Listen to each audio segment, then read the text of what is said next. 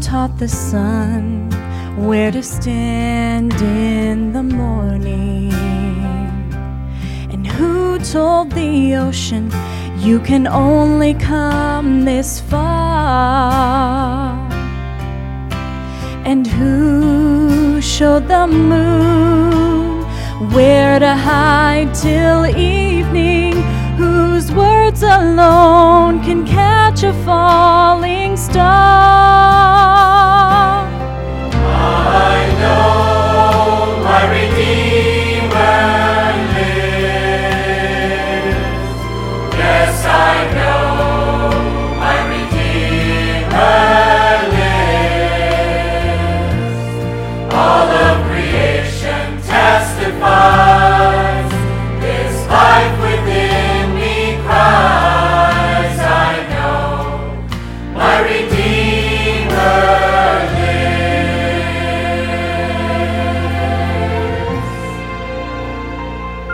The very same God that spins things in orbit runs to the weary, the worn, and the weak. And the same Gentle hands that hold me when I'm broken, they conquer death to bring me victory.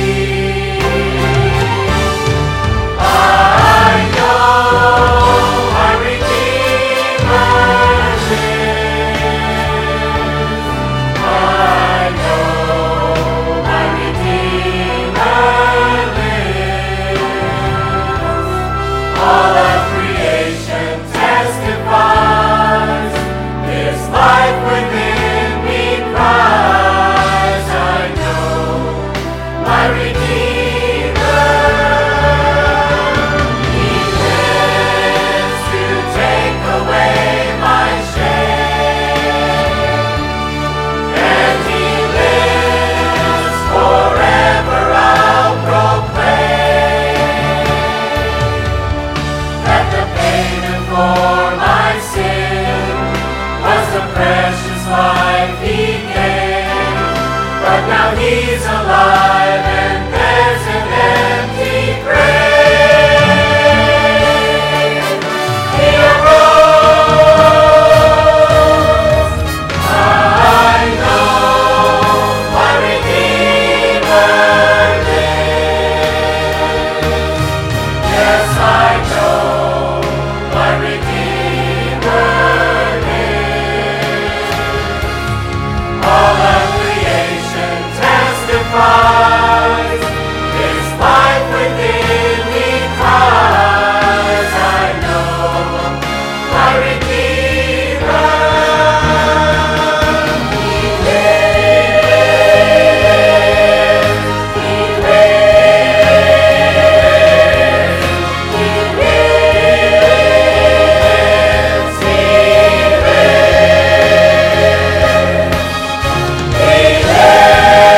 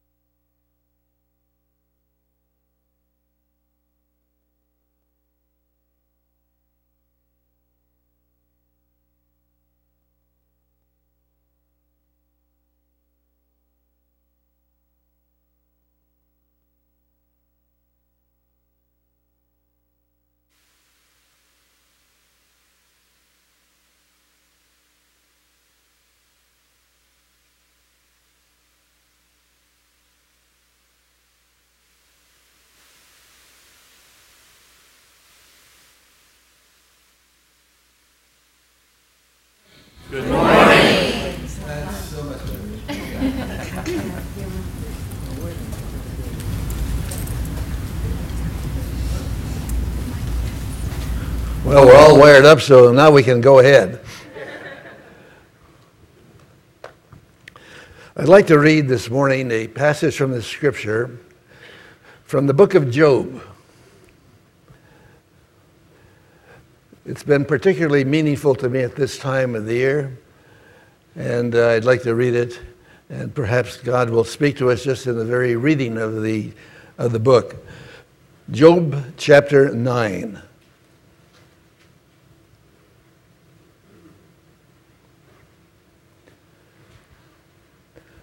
Then Job answered, "In truth, I know that this is so. But how can a man be in the right before God? If one wished to dispute with him, he would not answer once in 1,000 times. Wise in heart and mighty in strength, who has defiled him?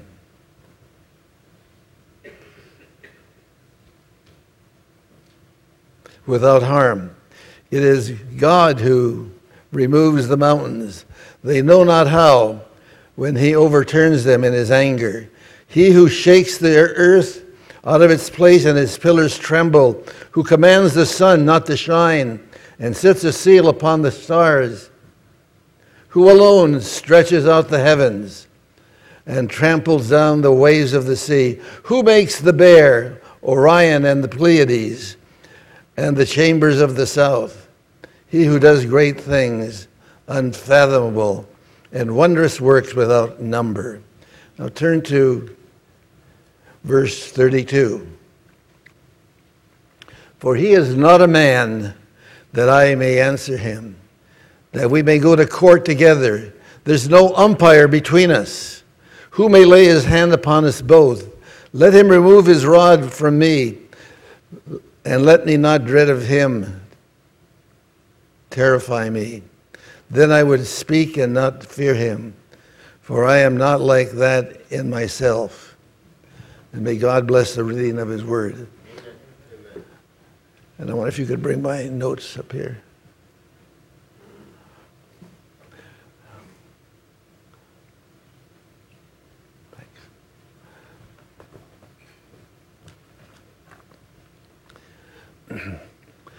A number of years ago, I was in New York City on business, and a few friends and I were walking the streets following dinner. As we walked along, I saw a sign on the marquees of one of the many Broadway playhouses, and I was rather startled by what I read. And there it was in black, shiny letters: "Your arms are too short to box with God." Your arms are too, did you know that? Your arms are too short to box with God. I don't know what that play was all about, but my imagination was immediately fired up. I saw myself with stubby little arms, so short that they could hardly reach far enough to button my shirt. My thoughts were mismatch. I was rather startled by what I read.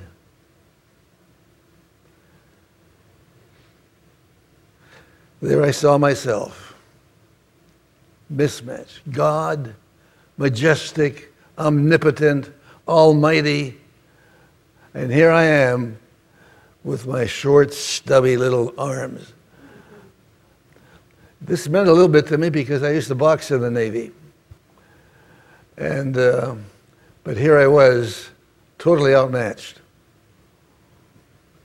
I remember how frustrated I used to get when one of the big boys would try to keep me away by simply extending their arms and pushing me away.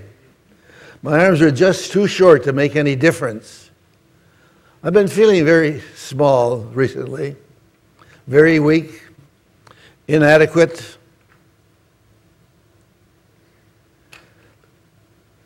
Particularly in the area of the majesty of God, I've been feeling very small, very, what shall I say, very inadequate, just inadequate. I feel this way, however, when I think a little more deeply I feel this way when I become aware of my neighbors, of how many of my neighbors don't seem to know God, and my witness to them is so feeble.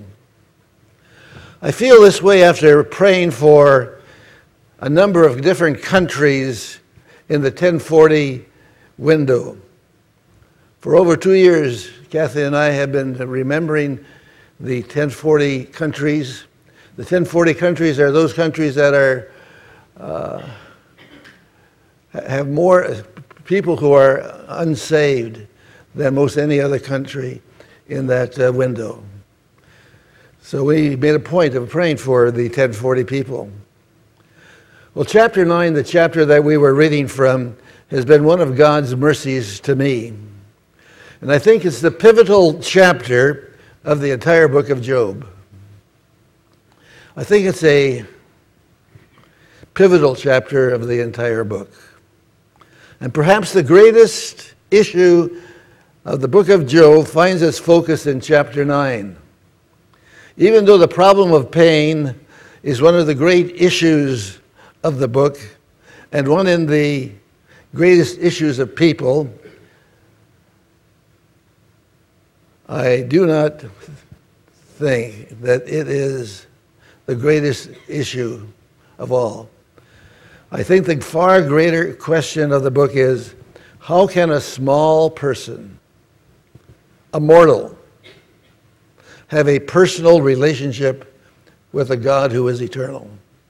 Have you ever thought of you having a personal relationship with the Almighty God?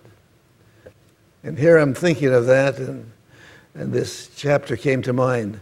Your arms are too short to box with God. You can't do it. It's impossible.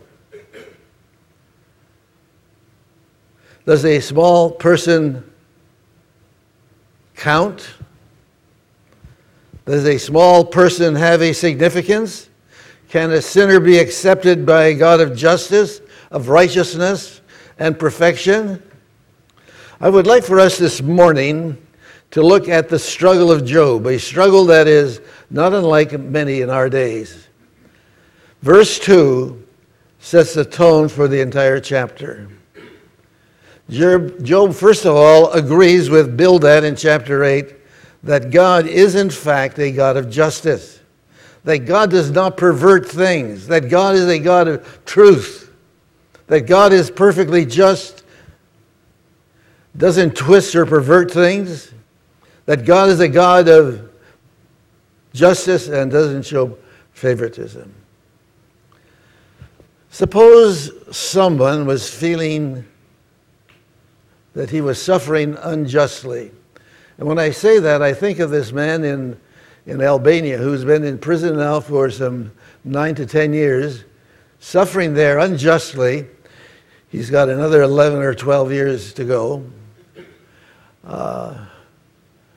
Totally unjustly, wrongly accused. How could that person go about establishing his innocence before God? What process or what avenues could one pursue? Verses 2 and 3 are written in the language of the law court. And the question Job struggles with is, how can he so present his case to God as to win? That is, to be proven innocent.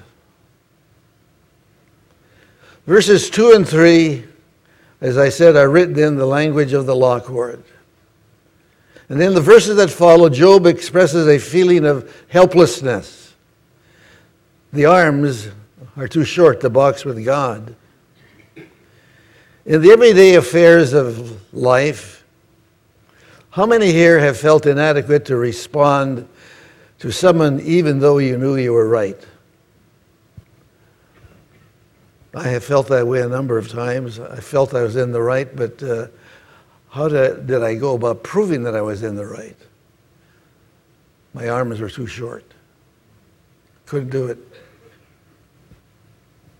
How many here have felt that another person could talk you out of your position and convince you You know, the person always seemed to have a stronger argument, and somehow your mind kind of blanked out and you felt stuck.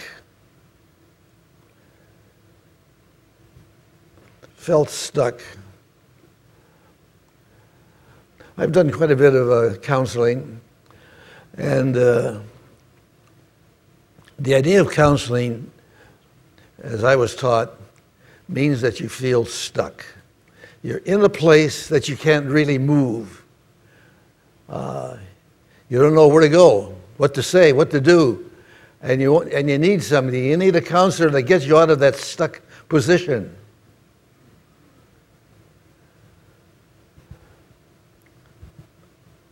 How could that person go about establishing his innocence before God? What process or what avenues would one pursue? I wonder how many here feel like they've been treated unjustly and didn't know quite how to present their case so things could be straightened out. How many here have felt that another person could out-talk you and convince you? Well, chapter 9 is full of questions, and they revolve around the issue of the character of God, who He is, what He is, can He be known?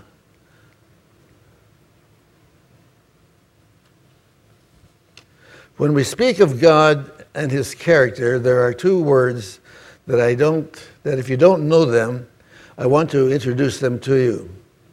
The first word is transcendent, and the second is immanent. And these two words sound alike, and they summarize in some measure the concepts of God as found in our chapter. Now I want to look at this first word, transcendent. And please note this carefully. When we speak of someone or something being transcendent, we mean that that someone is above and beyond another person. When we say that God transcends the world He created, we mean He is beyond, greater than this world, greater than this universe. He stands far higher. He is over and above it all. He is transcendent. Actually, at the heart of our worship, we acknowledge God's greatness, the splendor of His majesty, the awesomeness of His person, the wonder of redeeming grace, the incomparable worthiness of the Savior. Is the God of the Bible transcendent? Of course He is. If He were not transcendent, God would not be God. If He were not transcendent, there would be no reason for us to ever give Him an ounce of worship. But if God were strictly transcendent, if He are only above and beyond us, that would mean that God would be totally divorced from us. He'd be far distant from us. He's transcendent. He's way, way up there. If He were only above and beyond us, that would mean that God would be totally divorced from us. That we would have no communion with Him. We would never have a place to meet Him. We would never be able to enjoy fellowship with Him. And if He were strictly transcendent, then God would be remote from us. We would have no access to Him. Look again at chapter 9 and notice with me Job's struggle with the transcendence of God. In verses 3 and 4, we see God's wisdom as being profound, deep, beyond Job's understanding. In verses 5 and 6, Job sees God's power as awesome in the earth. In Job chapter 7 to verse 9, Job sees God's power as awesome in the heavens. And in that exam that God gives to Job, in chapters 38, 39, and 40, God gives Job a test, an examination. And he gives him 40 questions with which to respond. Job got it all wrong.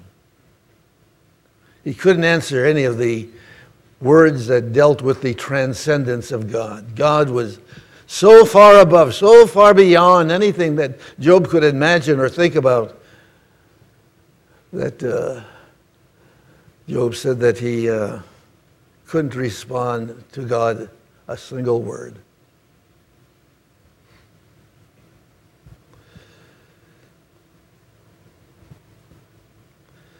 In verse 10, Job tells us that God's acts are too numerous to count and too wonderful to be understood.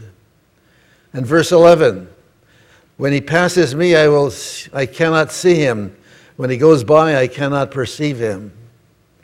Here Job tells us that in spite of all of this evidence that God is present and active in awesome ways, Job somehow doesn't see God. Somehow he has missed him. Are you aware of ever missing seeing God as you go about your daily routine in this world? Are you really aware that God is present and shows himself in ways that are too numerous to count? Sometimes we go about our lives as if God doesn't exist, and somehow we fail to see him. A question I have of Job goes something like this. Job, how can you speak of God's wisdom and power in earth and in the heavens? You seem to be aware of this, so how could you justly have seen him? I believe that the reason people miss seeing God is because God has not become personal to us. He remains the transcendent God, powerful, majestic, over and above everything, but distant, unreachable, untouchable. I think many of us see the evidence of God as in Yosemite.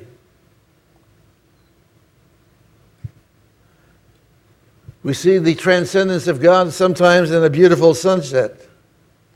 We may see evidence of God in the vastness of space, in the design of the human body.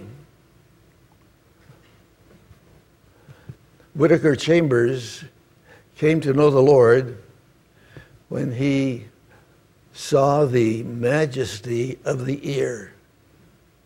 He couldn't imagine anyone being so with it that he could make an ear. And he came to know the Lord through that understanding of a person hearing apparatus.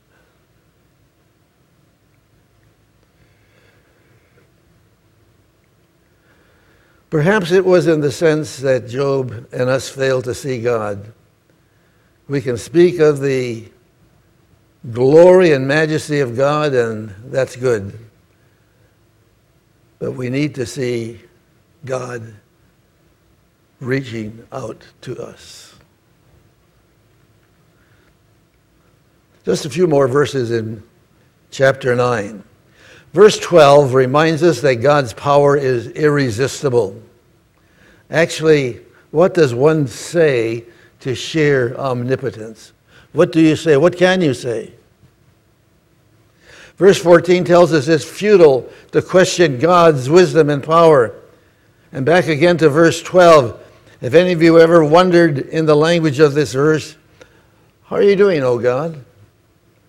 What are you doing to me? I don't understand what you're doing. If you were asked to give you verse 2 in my own language, it would be something like this. How can I get out of my stuck position as I think about God? How can I think about him? Does it cross my mind how majestic and how great and how omnipotent and how wonderful God is?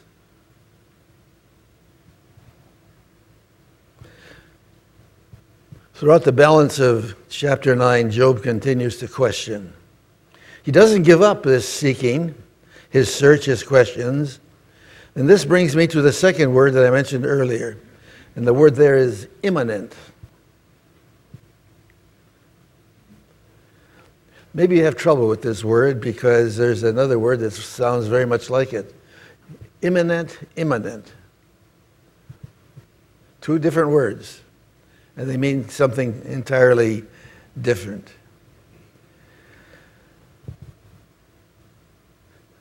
Eminent means renowned. Eminent. His eminence means you're a great person. You're eminent.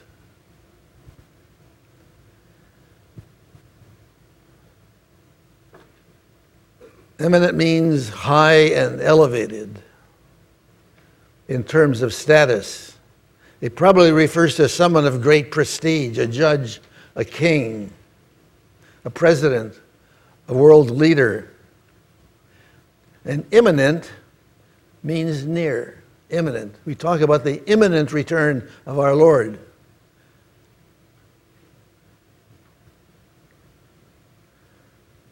My time to quit speaking is coming soon.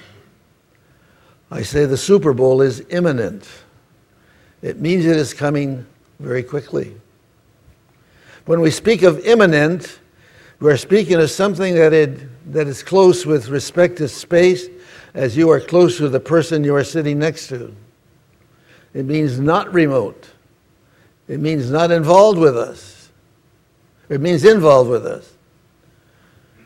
With regard to God being imminent, it means He is close at hand, not distant. The closest star to us is Alpha Centauri, and that's only 2 to 3 light years away. And that seems awfully distant. But God, in fact, is very close. He's imminent. And so the biblical view of God is not only that God is transcendent, not only that He is above and beyond everything, but that He makes Himself present in the world. When we celebrate events like Good Friday, Easter, Christmas, we are saying to the world, we believe that the great Almighty God has visited this planet and has come to be with us. And I hope that you heard these things, 4 months ago roughly, when we celebrated Christmas. I hope that you heard these words, Emmanuel, God with us. And what does that mean? It means that He's imminent. The Gospel of John has a figure of speech that I just love. It tells us in John chapter 1, verse 14, the Word became flesh and dwelt among us, or tabernacled among us, or pitched His tent among us. He came close.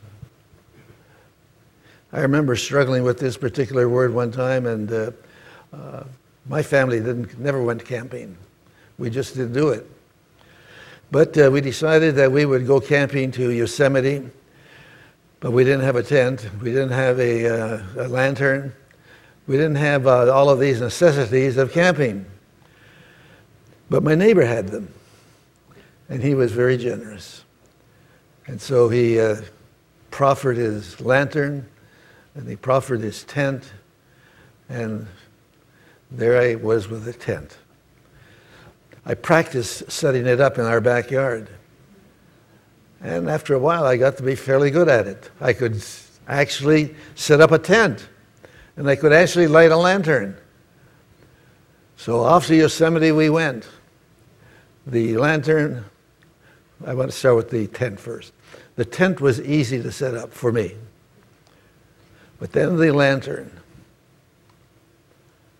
I couldn't somehow get it going. And so I went to my neighbor. I said, "Do you know what's wrong? I can't start this lantern. There's something wrong with it." And so he came over, took the lantern, shook it, and I said, "You don't have any fuel." it won't light if you don't have any fuel. And I said, oh, that's the problem. Thank you very much. And so I lit the lantern, got some fuel. A little time passed, and things grew dark around our tent. This time I figured it out. I didn't put enough fuel in the lantern. So that was my experience of camping. But Jesus came and pitched his tent. Literally, that's what that means. He tabernacled. He set up a tabernacle or a tent. I felt a little bit chagrined that I wasn't able to do this. Here I am, a graduate of Cal Berkeley, and not able to set up a tent. A little humbling, When we speak of imminent, we are speaking of something that is close with respect to space. And so the biblical view of God is not only that God is transcendent, not only that he is above and beyond everything, but that he makes himself present in the world. In verse 33, we have one of the great flashes of insight in the Old Testament. Job's longing, expressed in his questions, is the cry of every human being, and that is the cry of reconciliation. I think every person in this world wants to be reconciled to somebody. Children and parents to each other. Husbands and wives to each other. Labor and management to each other. Countries of the world to each other. Neighbors to each other. Brothers and sisters to each other. But the big question is how to do it. And Job in this verse suggests a way in which he can be reconciled to God. When Job expresses his longing for an arbitrator, an umpire, or a daysman to lay his hand upon us both, to lay his hand on the person and his hand on God. And that's an awesome concept. And I hope we get that concept that he puts his hand on both of us.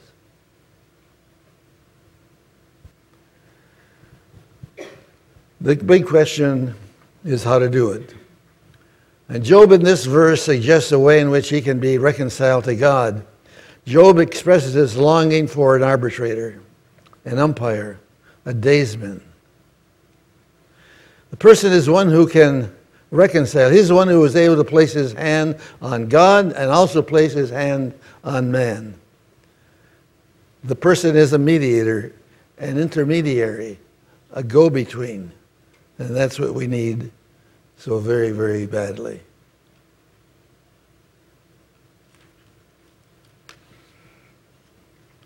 He is the one who can interpret each to the other. Me to God and God to me. That is why I love John 1:18.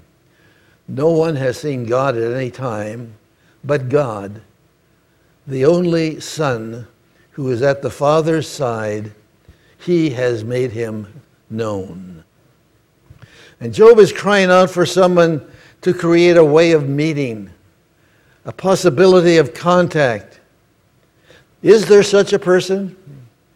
Is there an umpire? Is there a referee? Is there a go-between?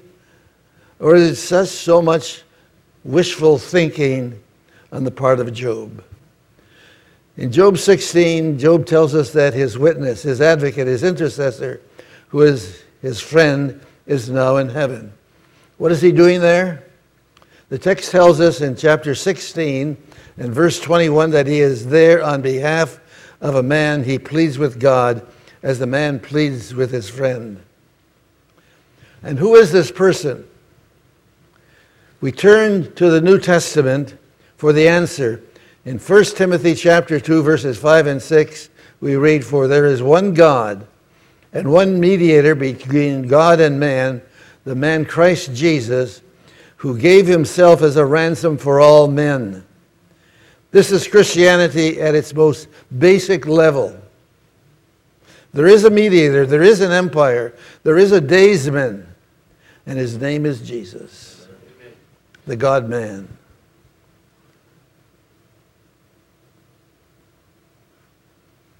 Please look at your Bibles at verse 2 once again. Reread the question with me. How can a mortal be righteous before God? Socrates once said, there must be a way in which a man can be reconciled to God, but I don't know how. And that was his great problem. I don't know how. Don't know how to be reconciled to God.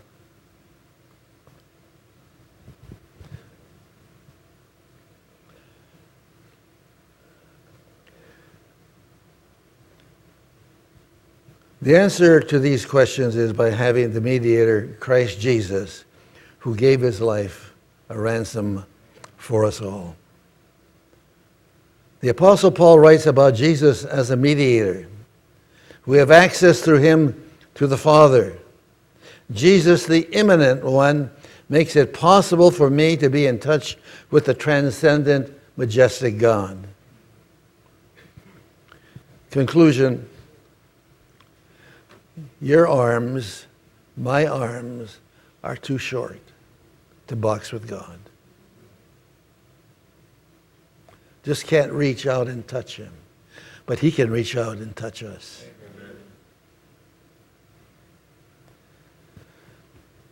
He is too awesome, too powerful for us to reach him on our own.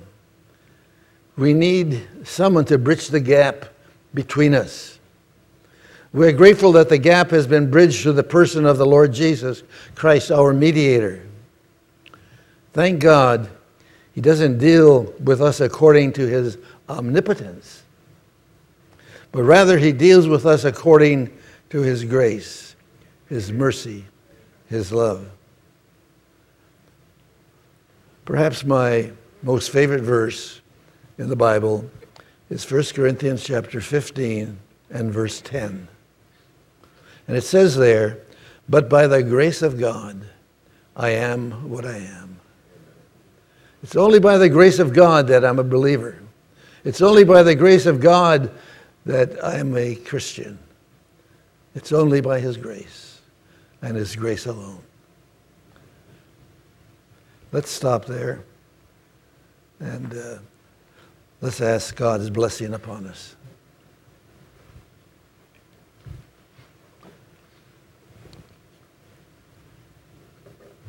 Father in heaven, we thank you that though you seem to be distant, transcendent, yet you are immanent. You are nearby. Father, thank you for becoming Emmanuel, God with us. Thank you, though the world seems like he speaks of him as if he seems so far, far away, and yet he is immanent. Thank you, Lord. Thank you, Lord, for loving us and demonstrating to us that you can be reached, and that your love can touch us in profound and deep ways. So, Lord, we just pray that you would bless this congregation of your people.